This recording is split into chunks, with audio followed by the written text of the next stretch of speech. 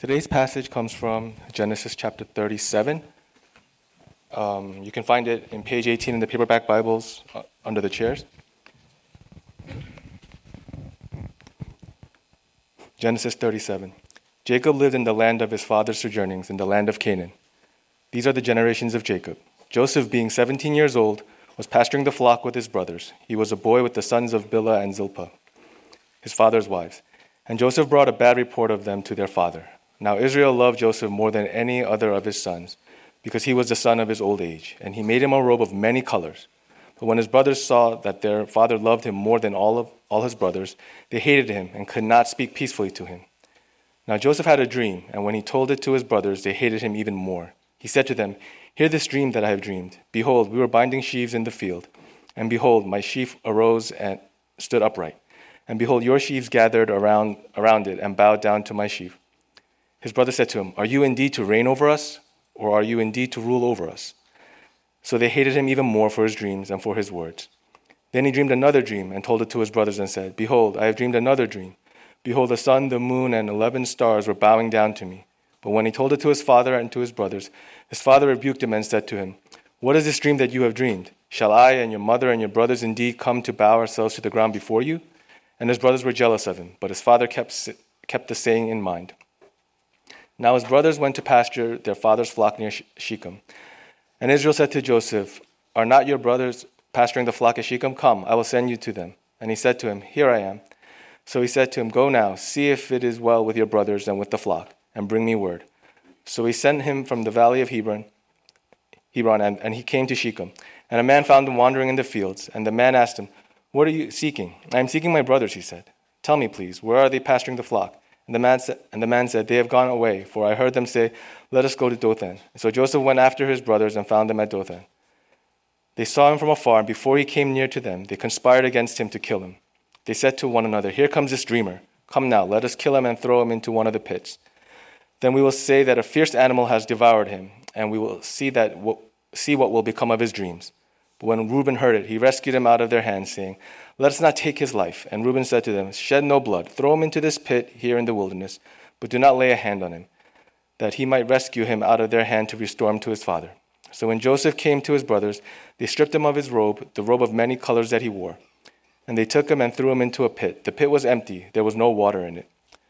Then they sat down to eat, and looking up, they saw a caravan of Ishmaelites coming from Gilead with their camels bearing gum, balm, and myrrh on their way to carry it down to Egypt. Then Judah said to his brothers, "What profit is it if we kill our brother and conceal his blood? Come, let us sell him to the Ishmaelites, and let not our hand be upon him, for he is our brother, our own flesh." And his brothers listened to him. Then Midianite traders passed by, and they drew Joseph up and lifted him out of the pit, and sold him to the Ishmaelites for 20 shekels of silver. They took Joseph to Egypt. When Reuben returned to the pit and saw that Joseph was not in the pit, he tore his clothes and returned to his brothers and said, "The boy is gone, and I, where shall I go?" Then they took Joseph's robe and slaughtered a goat and dipped the robe in blood. And they sent the robe of many colors and brought it to their father and said, "This we have found. Please identify whether it is your son's robe or not." And he identified it and said, "It is my son's robe. A fierce animal has devoured him. Joseph is without a doubt torn to pieces." Then Jacob tore his garments and put sackcloth on his loins and mourned for his son many days. All his sons and all his daughters rose up to comfort him, but he refused to be comforted and said, "No, I shall go down to Sheol to my son, mourning." Thus his father wept for him. Meanwhile, the Midianites had sold him in Egypt to Potiphar, an officer of Pharaoh, the captain of the guard. This is the word of God. Good morning. Happy New Year. It's good to be back. Thank you for allowing me and our family to be away for a couple weeks. It was a refreshing time, but it's good to be back and good to open God's Word this morning. As we begin, you may not think it true to look at me, but I want to tell you a secret about myself. I have been in 2 musicals. My first one was Joseph and the Amazing Technicolor Dreamcoat. I was a junior in high school, and it was a blast. It was a lot of fun. I cannot sing to save my life, but if you drop the soundtrack, if Dan and Sarah put the music on, I could box step and step along with many of the tracks. I'm not saying that I can dance or sing well, but I can do it. But let it be known here that I performed my heart out. I gave it everything. And with that confession, let me just say we're beginning a new mini-series on the life of Joseph in the book of Genesis. There are a few reasons why. Not that I can highlight my singing and dancing skills, but one, we think that this will complement Rob's series through the book of James. Joseph is indeed a man who puts faith to action, even in the face of great difficulty. Two, we also see in the life of Joseph, a beautiful picture of God's providence, his ordaining and guiding hand of events to bring about his purposes. Particularly, in this story, we see how God's providence accomplishes salvation, transformation, and hope even in the face of uncertainty, suffering, and moments when we feel like God is really far away from us. And lastly, we see in the life of Joseph, just as Jesus taught his disciples that all Scripture points to him, this story is no different. As Sally Lloyd-Jones puts it in the Jesus Storybook Bible, every story whispers his name. And so we hope to learn how to see Jesus in the life of Joseph. But the reality is, in order to do that, we are jumping in very late in the game. This is the last real big unit of the book of Genesis. Remember, Genesis is the origins, the beginnings. And so we see how the earth was created, but then quickly after we see how sin ruins everything. We see how sin and wickedness spreads all over the earth, and God then judges the earth but saves Noah. But even after the earth is wiped out and Noah is reestablished with this creation mandate to fill the earth, sin is continually rises again and is rampant. And God sets his attention and his focus on Abraham, and he cuts a covenant with Abraham and says that Abraham, though an old man, nearly dead, he is going to have a son. And that son, through that heir, there will be a great nation, and that he will give Abraham and his people a land and blessing. And that covenant, after Abraham does have that son Isaac, and the covenant is passed to Isaac, and then Isaac has twin sons, Jacob and Esau, and the covenant is then passed to Jacob. And we see the promises that were given to Abraham coming to fruition, and this is kind of where we're at right now. We see then in the beginning of this chapter, these are the generations of Jacob. This is the story. This phrasing is a covenant thing. We see that in the generations of Abraham, the generations of Isaac, and now we see the generation of Jacob. This is showing how God is fulfilling, carrying this covenant forward to bring about his perfect plan. But as we come to this chapter, and even as Sung Ho read, it should be clear that there is brokenness everywhere. The world is still a broken place in Jacob, and particularly in Jacob's family. And we see how they wrestle against trying to fix it in their own strength. And so that's kind of where we all are. We see the brokenness around it, and we try to white knuckle it. We try to buckle down. We try to straighten up and do it again. But what happens? We always just make a mess of it, as we see here. But the good news is that God enters into our brokenness, and he works in his own providential way to bring about redemption and transformation through his covenantal promises. And so that's where we're going. We're going to unpack this in a couple points. I'll explain them as we go. But as we jump in, let's pray. Father, we ask that you would attend this time as we open up your word. We pray that your Holy Spirit would illuminate your word to us, that I pray that your Holy Spirit would speak through me. I have nothing to give to anyone in this room. If we do not hear from you, we have wasted time. Father, I pray that you would speak, and that I pray that you would give us ears to hear, hearts ready to receive. God, I pray that your grace and your kindness and your nearness would be so present. And we pray that you would build up your church for your glory and for our good. It's in Christ's name we pray. Amen. As we jump in, the first thing that we see is that families are complicated and broken. I had thought about beginning the sermon this morning by asking everyone to stand up. Don't. But I was going to have everyone stand up and to remain standing if there is no drama in your family. You're all sitting down already. I know. I'm standing because I have to. The reason I decided not to is because, one, I don't want to embarrass anyone, but the other reason is we already know the answer. We all have some drama in our families. The reality is every family, some more, some less, there's some sort of strife, complication, brokenness. What we see in the opening verses of chapter 37 is a family fit for primetime reality television. Jacob's family could certainly keep up with the Kardashians in terms of drama. Consider for this family for a minute. They're a hot mess. One dad, 4 moms, 12 sons, 1 daughter.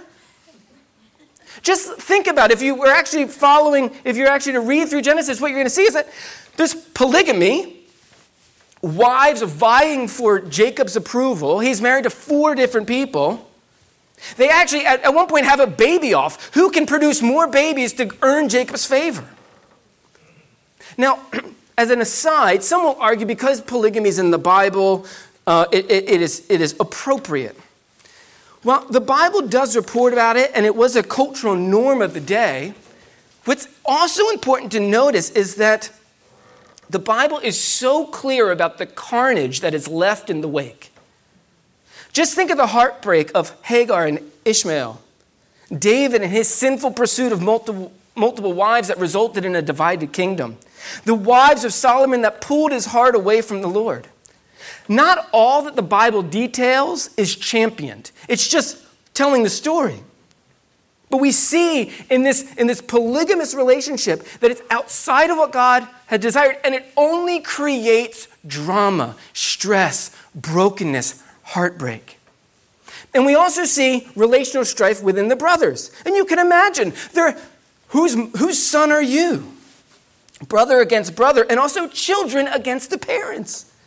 Earlier in Genesis, we read about Reuben, Jacob's oldest son with Leah, and the oldest overall, sleeping with one of Jacob's wives, Rachel's servant, right after Rachel's death. It seems as though Jacob went away to bury Rachel, he's been away, and Reuben sees this as an opportunity to take lead of the family. And so he takes one of Jacob's wives, Rachel's servant,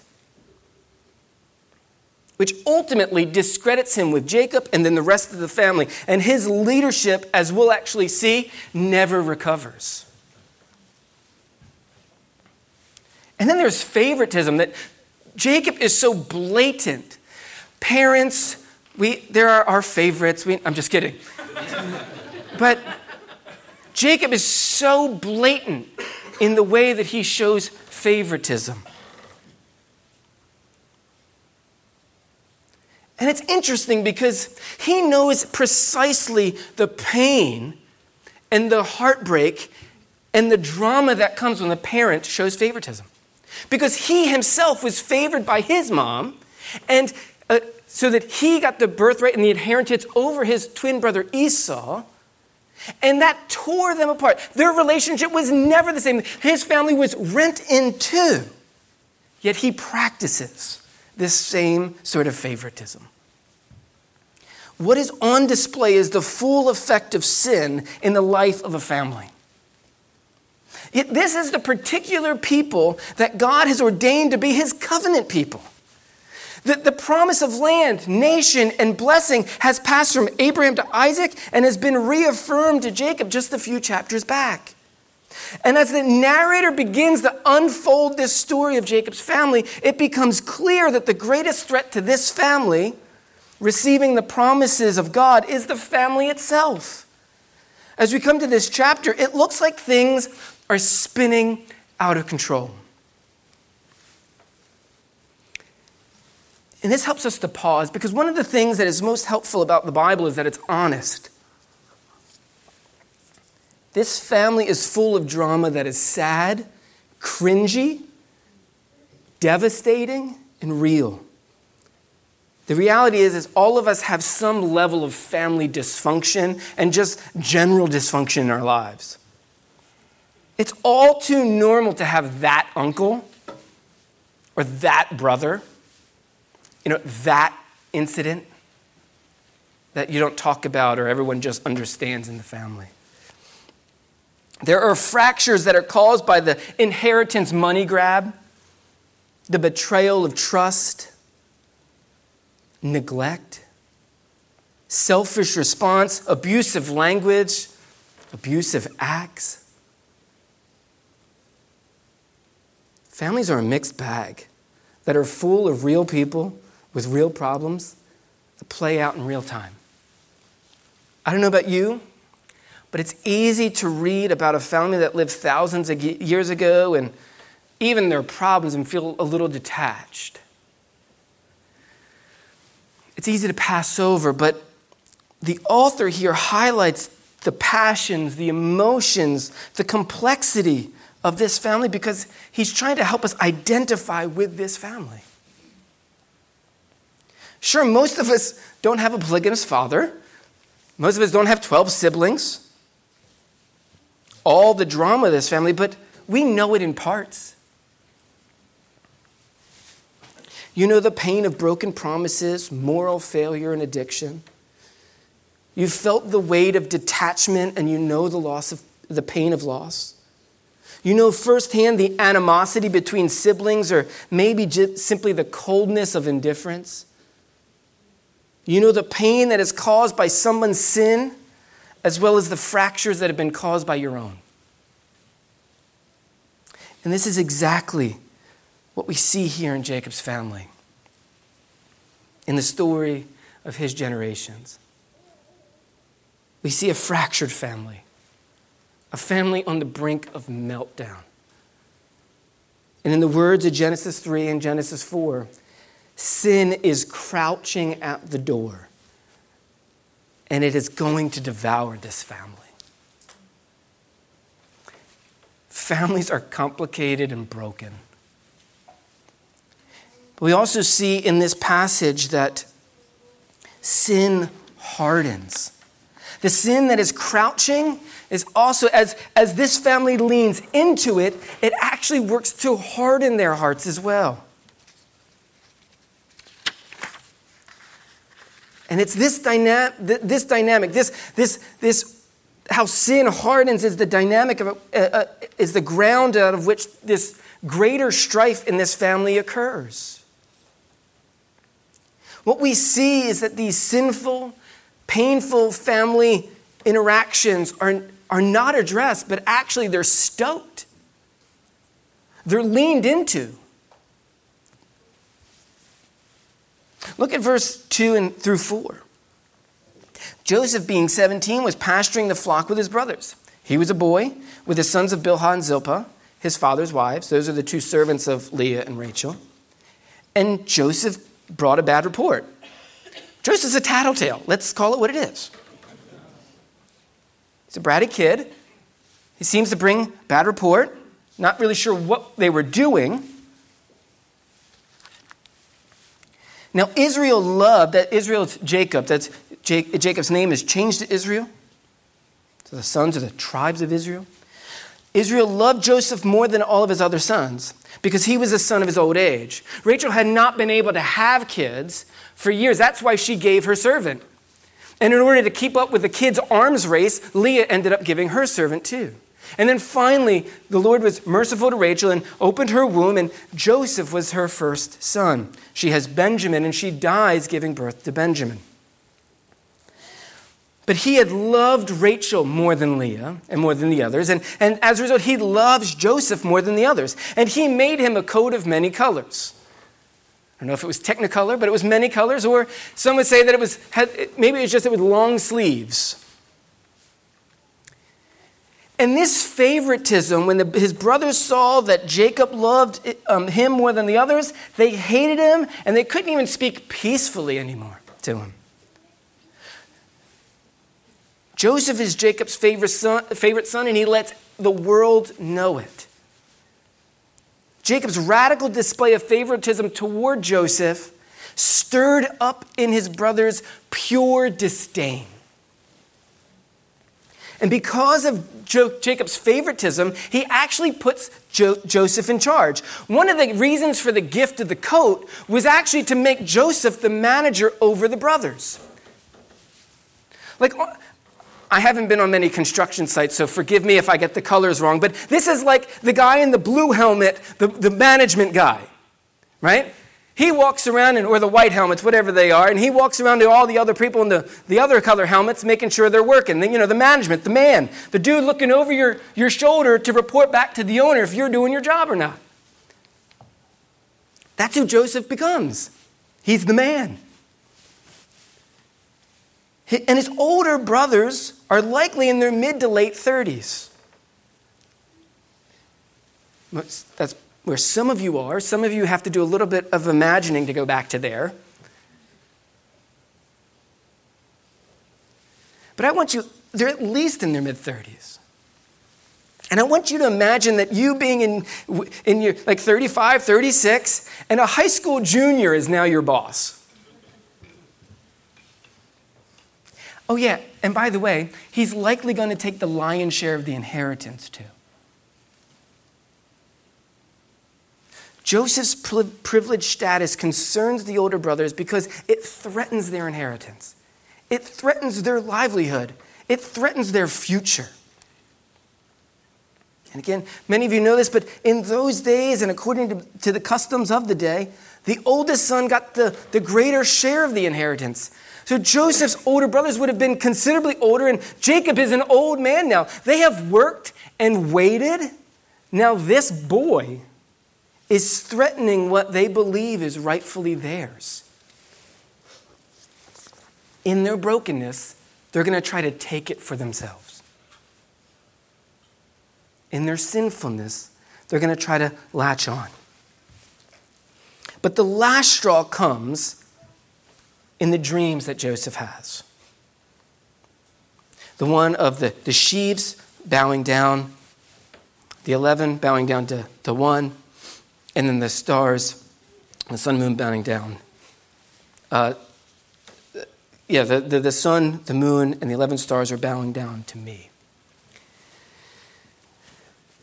Namely, he is going to rule and reign over the family.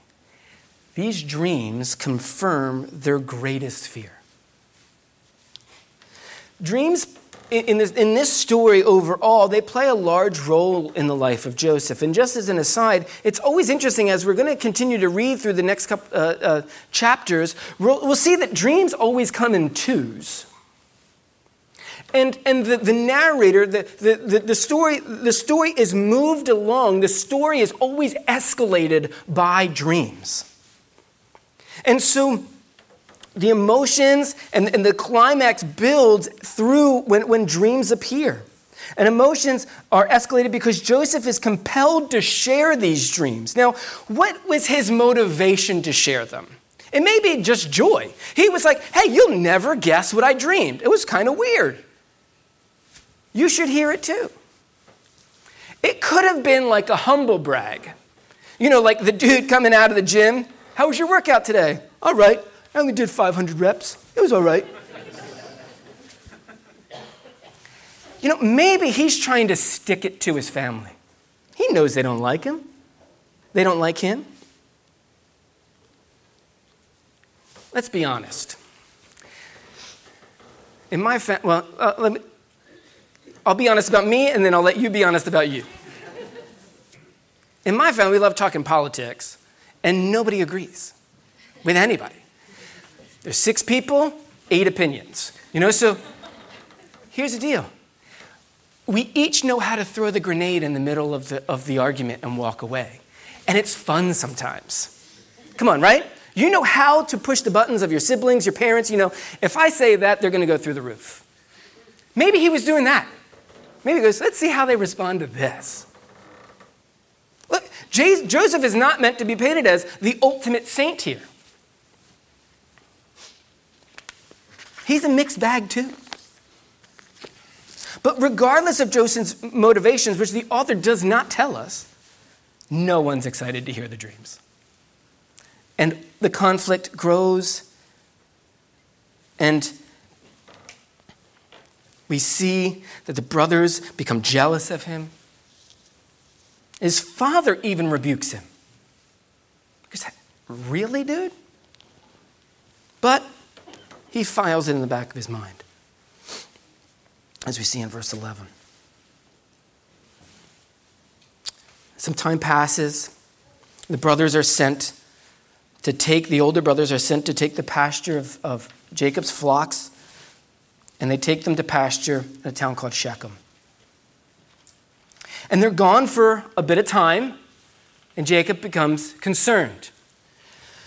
I don't think it could have been connected to the bad report that Jacob was concerned. Maybe they were skimming off the top. Jacob knew how to do that to his father-in-law Laban. He knew how to take some for himself. Maybe he was nervous about that. But I think what is more accurate is probably that he's concerned with them being in Shechem. Because in Shechem, Simeon and Levi, a few years earlier, maybe as little as 2 years earlier, led a massive slaughter in revenge, in hot revenge for the defilement of their sister Dinah. You can read about that in Genesis 34. So Jacob is likely concerned because of their delay in Shechem could mean trouble for him, the boys, their flock, which was their livelihood. So Joseph is sent to give a report, to check in on them. And Joseph dutifully goes. We see his faithfulness and his reliability. And now, it's important to think about this. Shechem, from where they are, the Valley of Hebron, it's 50 miles. Now, Uber, he's hoofing it on foot, 50 miles. And here's the crazy thing. He gets there, and they're not there. And he's just like cruising around this field looking for them. And it turns out that they went to another town, another 15 miles away. And when Joseph is given a job, he does it. And so he goes to find his brothers in Dothan. And that's where they are. But he will not return to give them a report. Because when the brothers see him coming, they plot to take him out. Sin has hardened their heart so much. They're blinded by their own ambition. They have no other options. Or at least they don't think they do. So they plan to kill him. But Reuben stops them from murder in cold blood. Remember, Reuben is the oldest, and he tries to take leadership. He tries to step in. Look at verse 22. And Reuben said to them, "Shed no blood. Throw him into the pit here in the wilderness, but do not lay a hand on him." Why? So that he might rescue him out of their hand to restore him to his father. It seems like he convinces them to throw him into an empty pit where there were these like cisterns that were in the ground, almost like a holdout cave of stone. They normally were made to have water. This one was empty. And it seems like Reuben says, hey, look, let's not actually kill him. Let's throw him in there, leave him to die. Something will come and eat him, But he had a second motivation in mind. Reuben is probably trying to elevate his own brand. He's likely looking for a way to regain favor with his father. He's looking out for number one, not Joseph. And we know this because the way he responds when the brothers actually, after they sell him, and Reuben comes back to the empty pit, did you see his response at the end? It says, he doesn't say, "What happened to Joseph? Oh no, my little brother." He says, "What's going to happen to me? Where am I going to go?" He was already on the outs with his father. Now he's like double on the outs.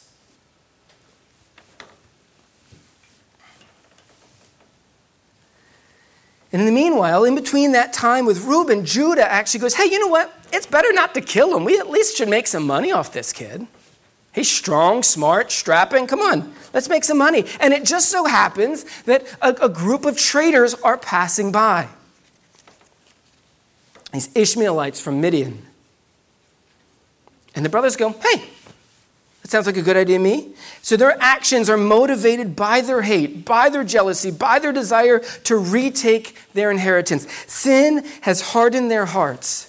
And the narrator throughout has shown us how sin has hardened and become like a stone in their chest. Their heart has become like a stone. In verses 4, 5, and 8, the author repeatedly tells us about their hatred of Joseph. In verse 11, that they are envious, they're jealous of him. In verse 18 to 24, they scheme to actually kill their brother. It is a contemplated thing. They ready themselves to take his life. In 19, they mock him and they are cynical towards him. This dreamer. They betray their own flesh and blood and then they lie about it.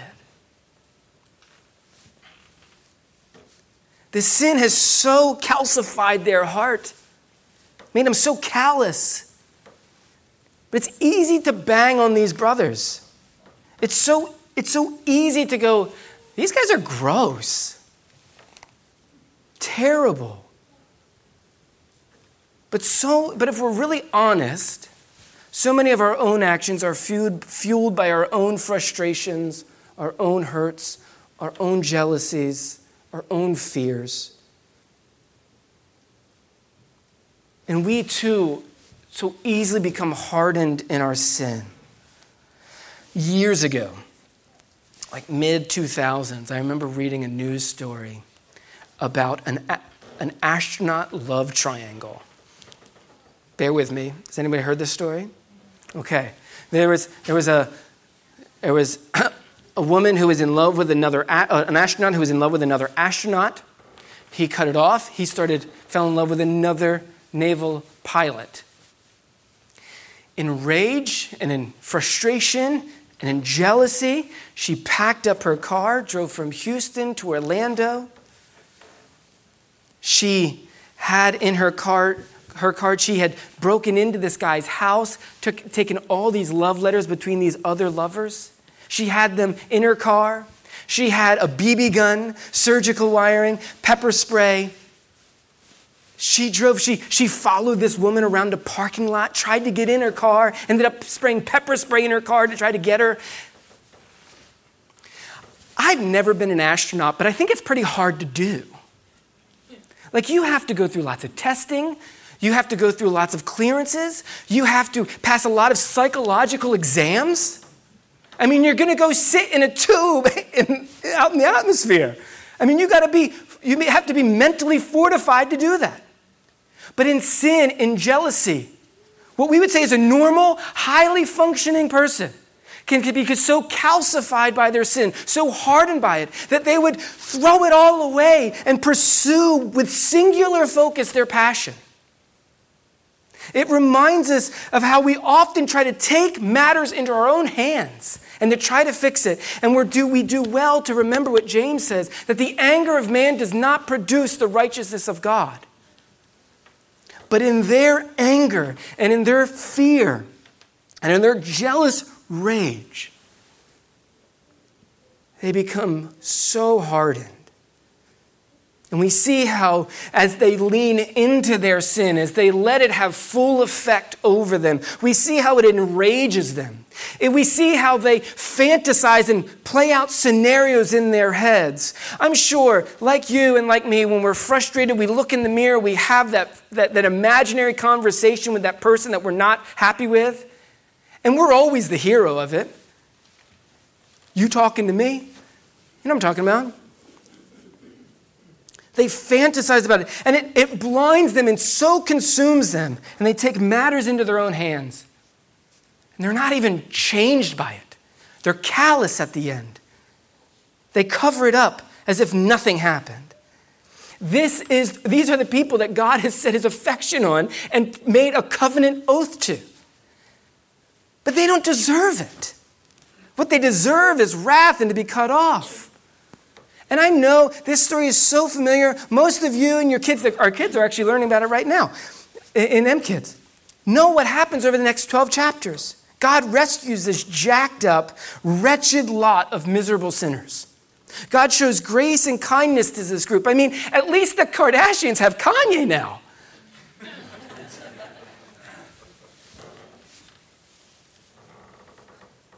But it's important not to rush to the end just yet. Consider the hardness of their hearts. And, Jacob is considered we call him one of the patriarchs. We're in the process of looking for a lead pastor at Maranatha. He would be cut from the list immediately.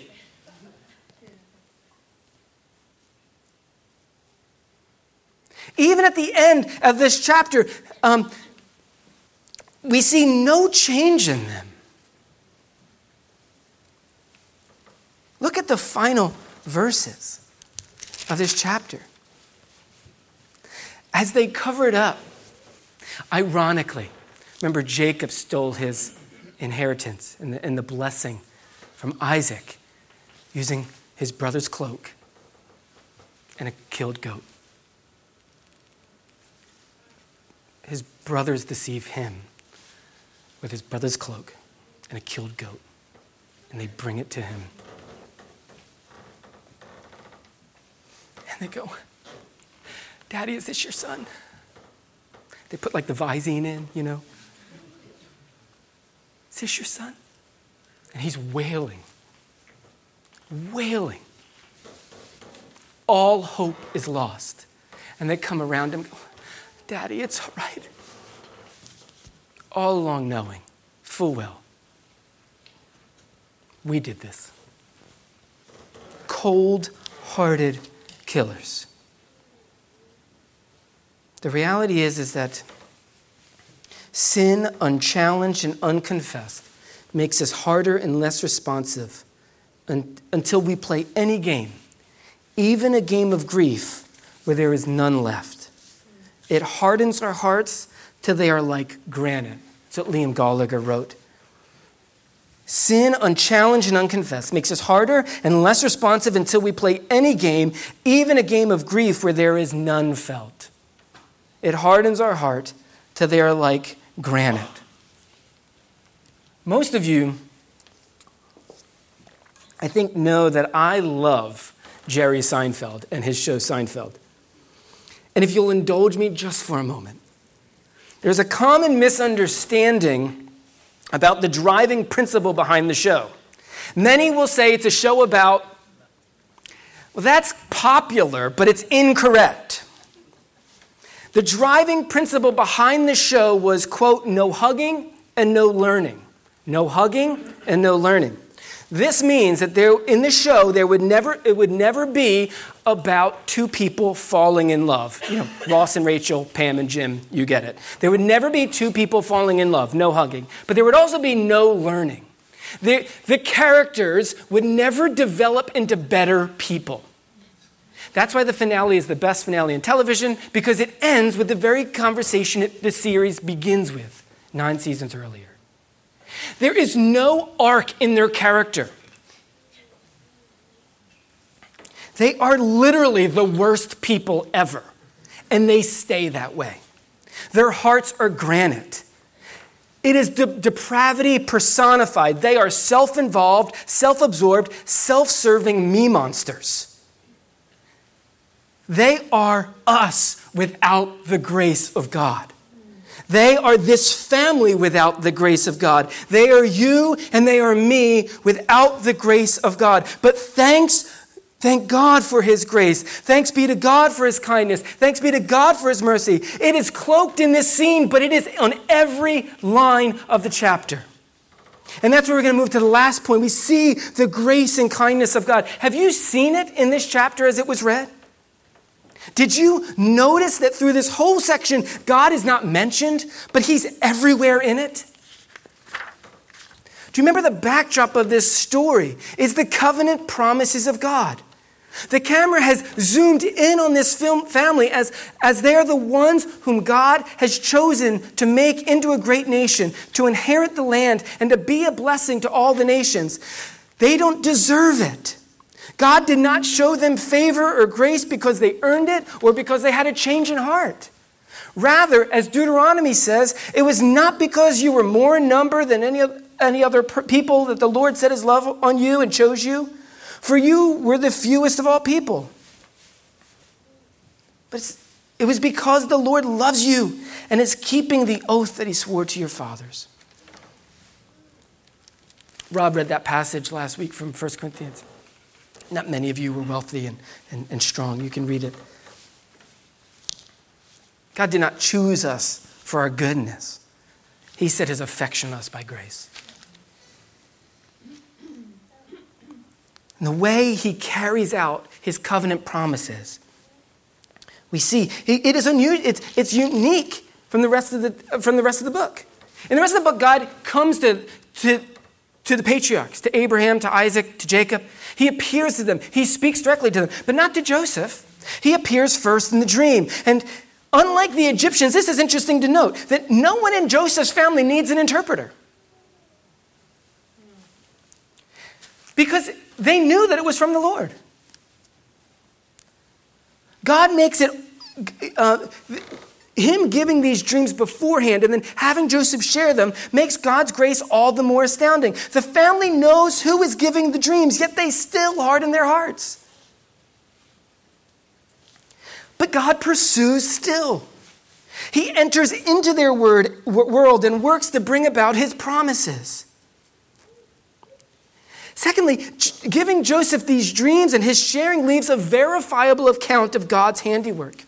He tells them beforehand why they do not know, so that when it occurs, the light goes off. They will have greater joy in the work that he has done.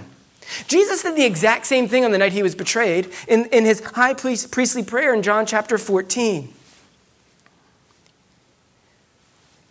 These things I have spoken to you while I am still with you. He's going to give the Holy Spirit, the helper.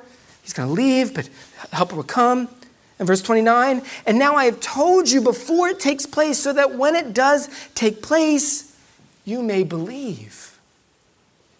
God gives the dream, and Joseph announces it so that at the end, they will see that God's hand and God's hand alone has done all this. But God is more active than in just dreams. Consider the coincidences.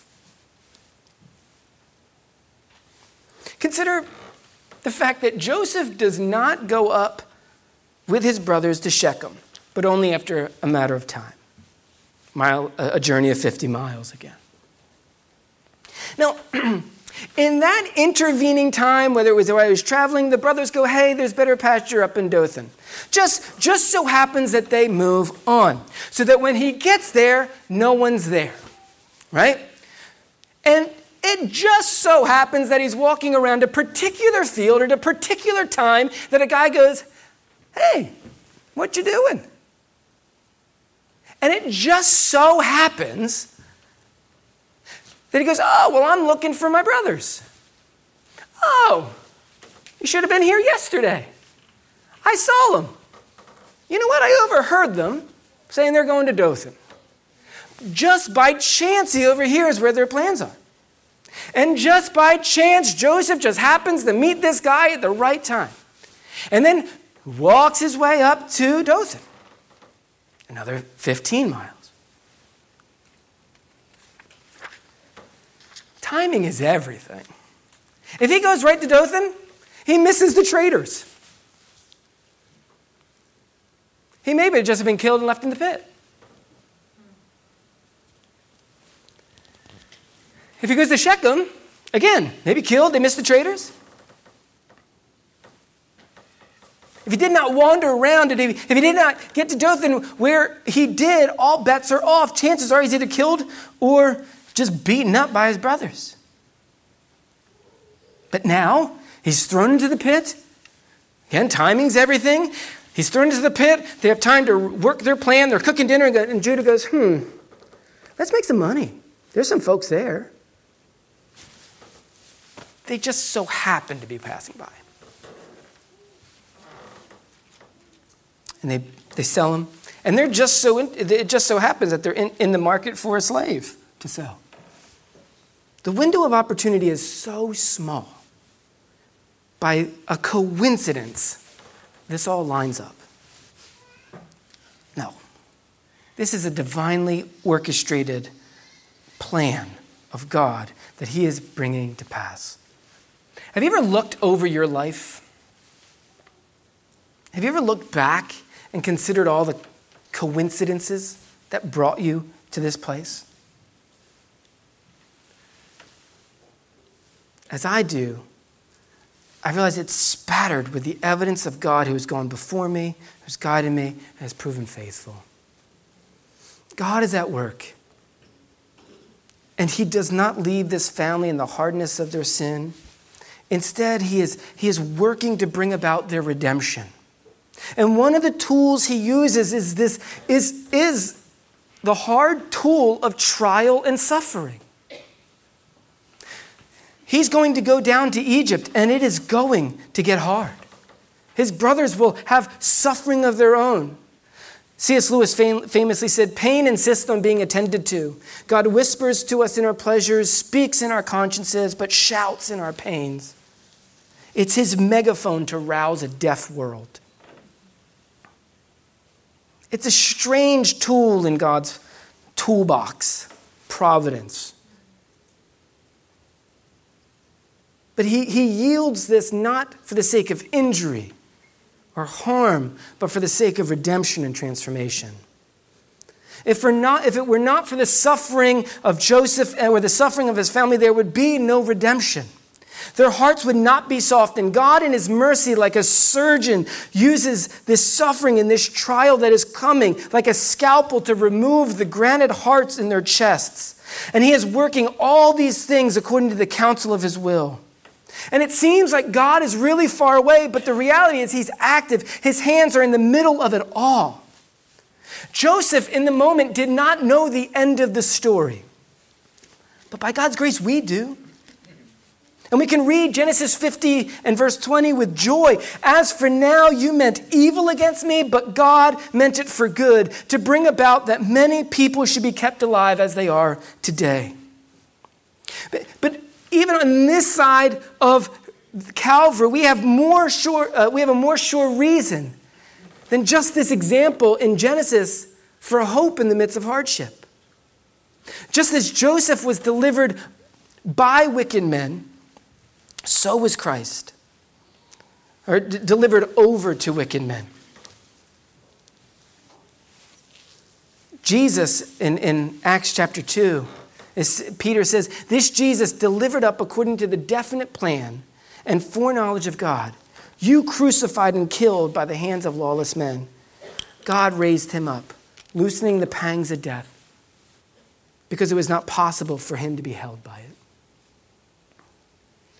God entered into our brokenness, and he works to bring about redemption, transformation, according to his promises. God is at work to bring about his covenant people. He is at work bringing about his covenant promises, which he promised to Abraham and to Jacob. But ultimately, these promises are fulfilled in Christ. And this story points us to Christ's perfect fulfillment. Remember, Jesus entered into our brokenness too. He even entered into a family that was hostile to him. His brothers rejected him. His kinsmen rejected him.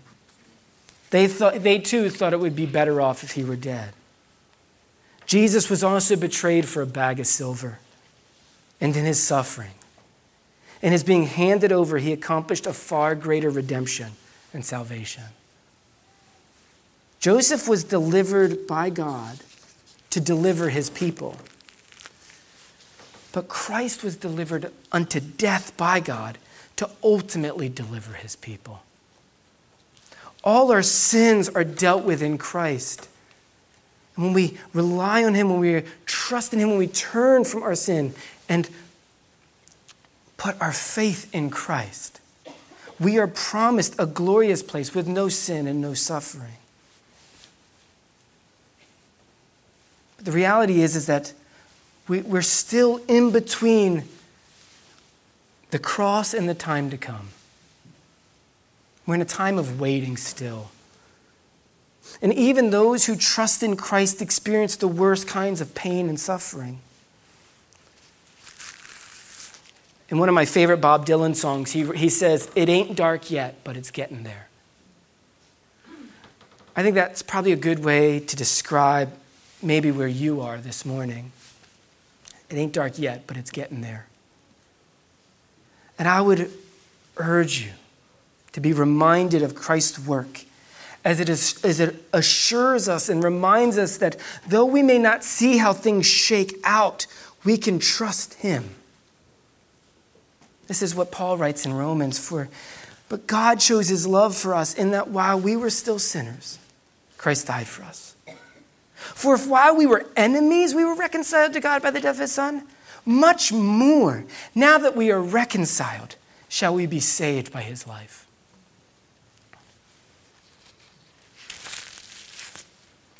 I read an article a couple weeks ago, and it was an article that was responding to something, I think it was in the New Yorker, about about pain. And this Christian writer, he wrote, "Truthfully, the cross lessens my bitterness when I look at pain. I see Christ suffering, and I'm less angry at what he represents. I feel less alone. Perhaps of equal importance, I don't always fully understand what I'm looking at when I'm looking at the cross. I'm reminded of the mystery in my humble position before it. I'm reminded to look for God in unexpected places. I'm reminded of Paul's promise that suffering may become something as yet unimaginable, even endurance, character, hope." Joseph being led away, he didn't know how the story was going to turn out. He had to trust in the goodness and perfect plan of God. And seeing Christ crucified and risen, experience his grace, we too can trust in God's faithfulness even when the way before us looks really dark. And I don't say this flippantly, but this is what Paul says, that God causes everything to work together for good for those who love God and are called according to his purposes for them. Joseph was called according to God's purposes, as was his family. He brought them through trial and a hardship, and it was a way that they were going to be refined and transformed, saved, and then made into a people. They would have to go through the humiliation of their trial in order to see the exaltation that was to come. That's the way of Christ, and that is the way of us, that the road to glory is hard. But that God is at work. He doesn't just leave us and say, figure it out. But he's at work in his perfect way, orchestrating it all for our good and his glory. And I know that might sound really trite at times, but it doesn't make it less true. This passage is for us to learn and to grow in our ability to trust God even when he seems far away, because the reality is he is ever present.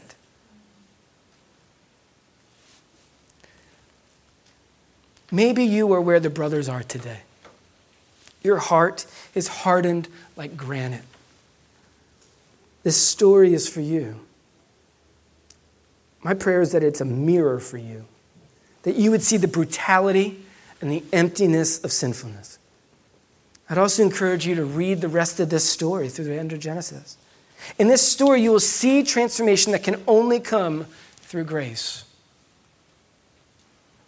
Do not harden your hearts, but instead cast yourself on the mercy of God. Brothers and sisters, maybe you feel like Joseph being carted off to Egypt, not knowing what the future holds.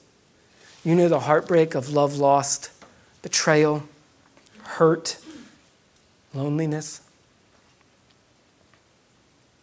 No doubt there are many thoughts and issues that may or may not be resolved on this side of eternity. But this story, and even more so, the cross and the empty tomb, assure us of his abiding presence. And even when we don't feel it. Liam Gallagher writes this: one day we will see the purpose of it all and rejoice in the wisdom of God, understanding that when we most thought he was absent, he was most near. We come to this story no different than Joseph and his family, bruised and broken by this world. Our default is to try and muscle it, to work our own will. It only complicates things further. This story shows us that God has entered into our world in order to rescue and transform ruined sinners. In so doing, he's recreating us in his image and has knit us into a family that showcases his grace and his mercy.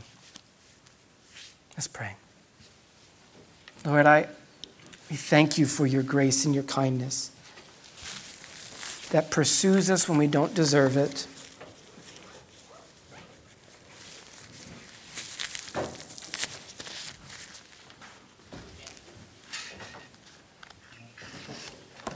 That is at work even when we don't see it.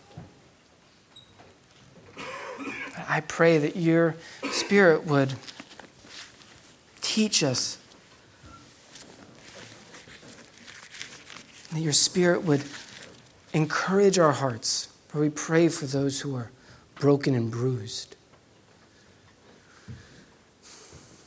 Lord, we ask that you would comfort them. For those that are in their sin, Lord, I pray that you would wake them from their slumber. Aliven them to yourself. Them to turn from sin and turn to Christ, the one who has defeated sin and gives an eternal hope. In Christ's name, amen.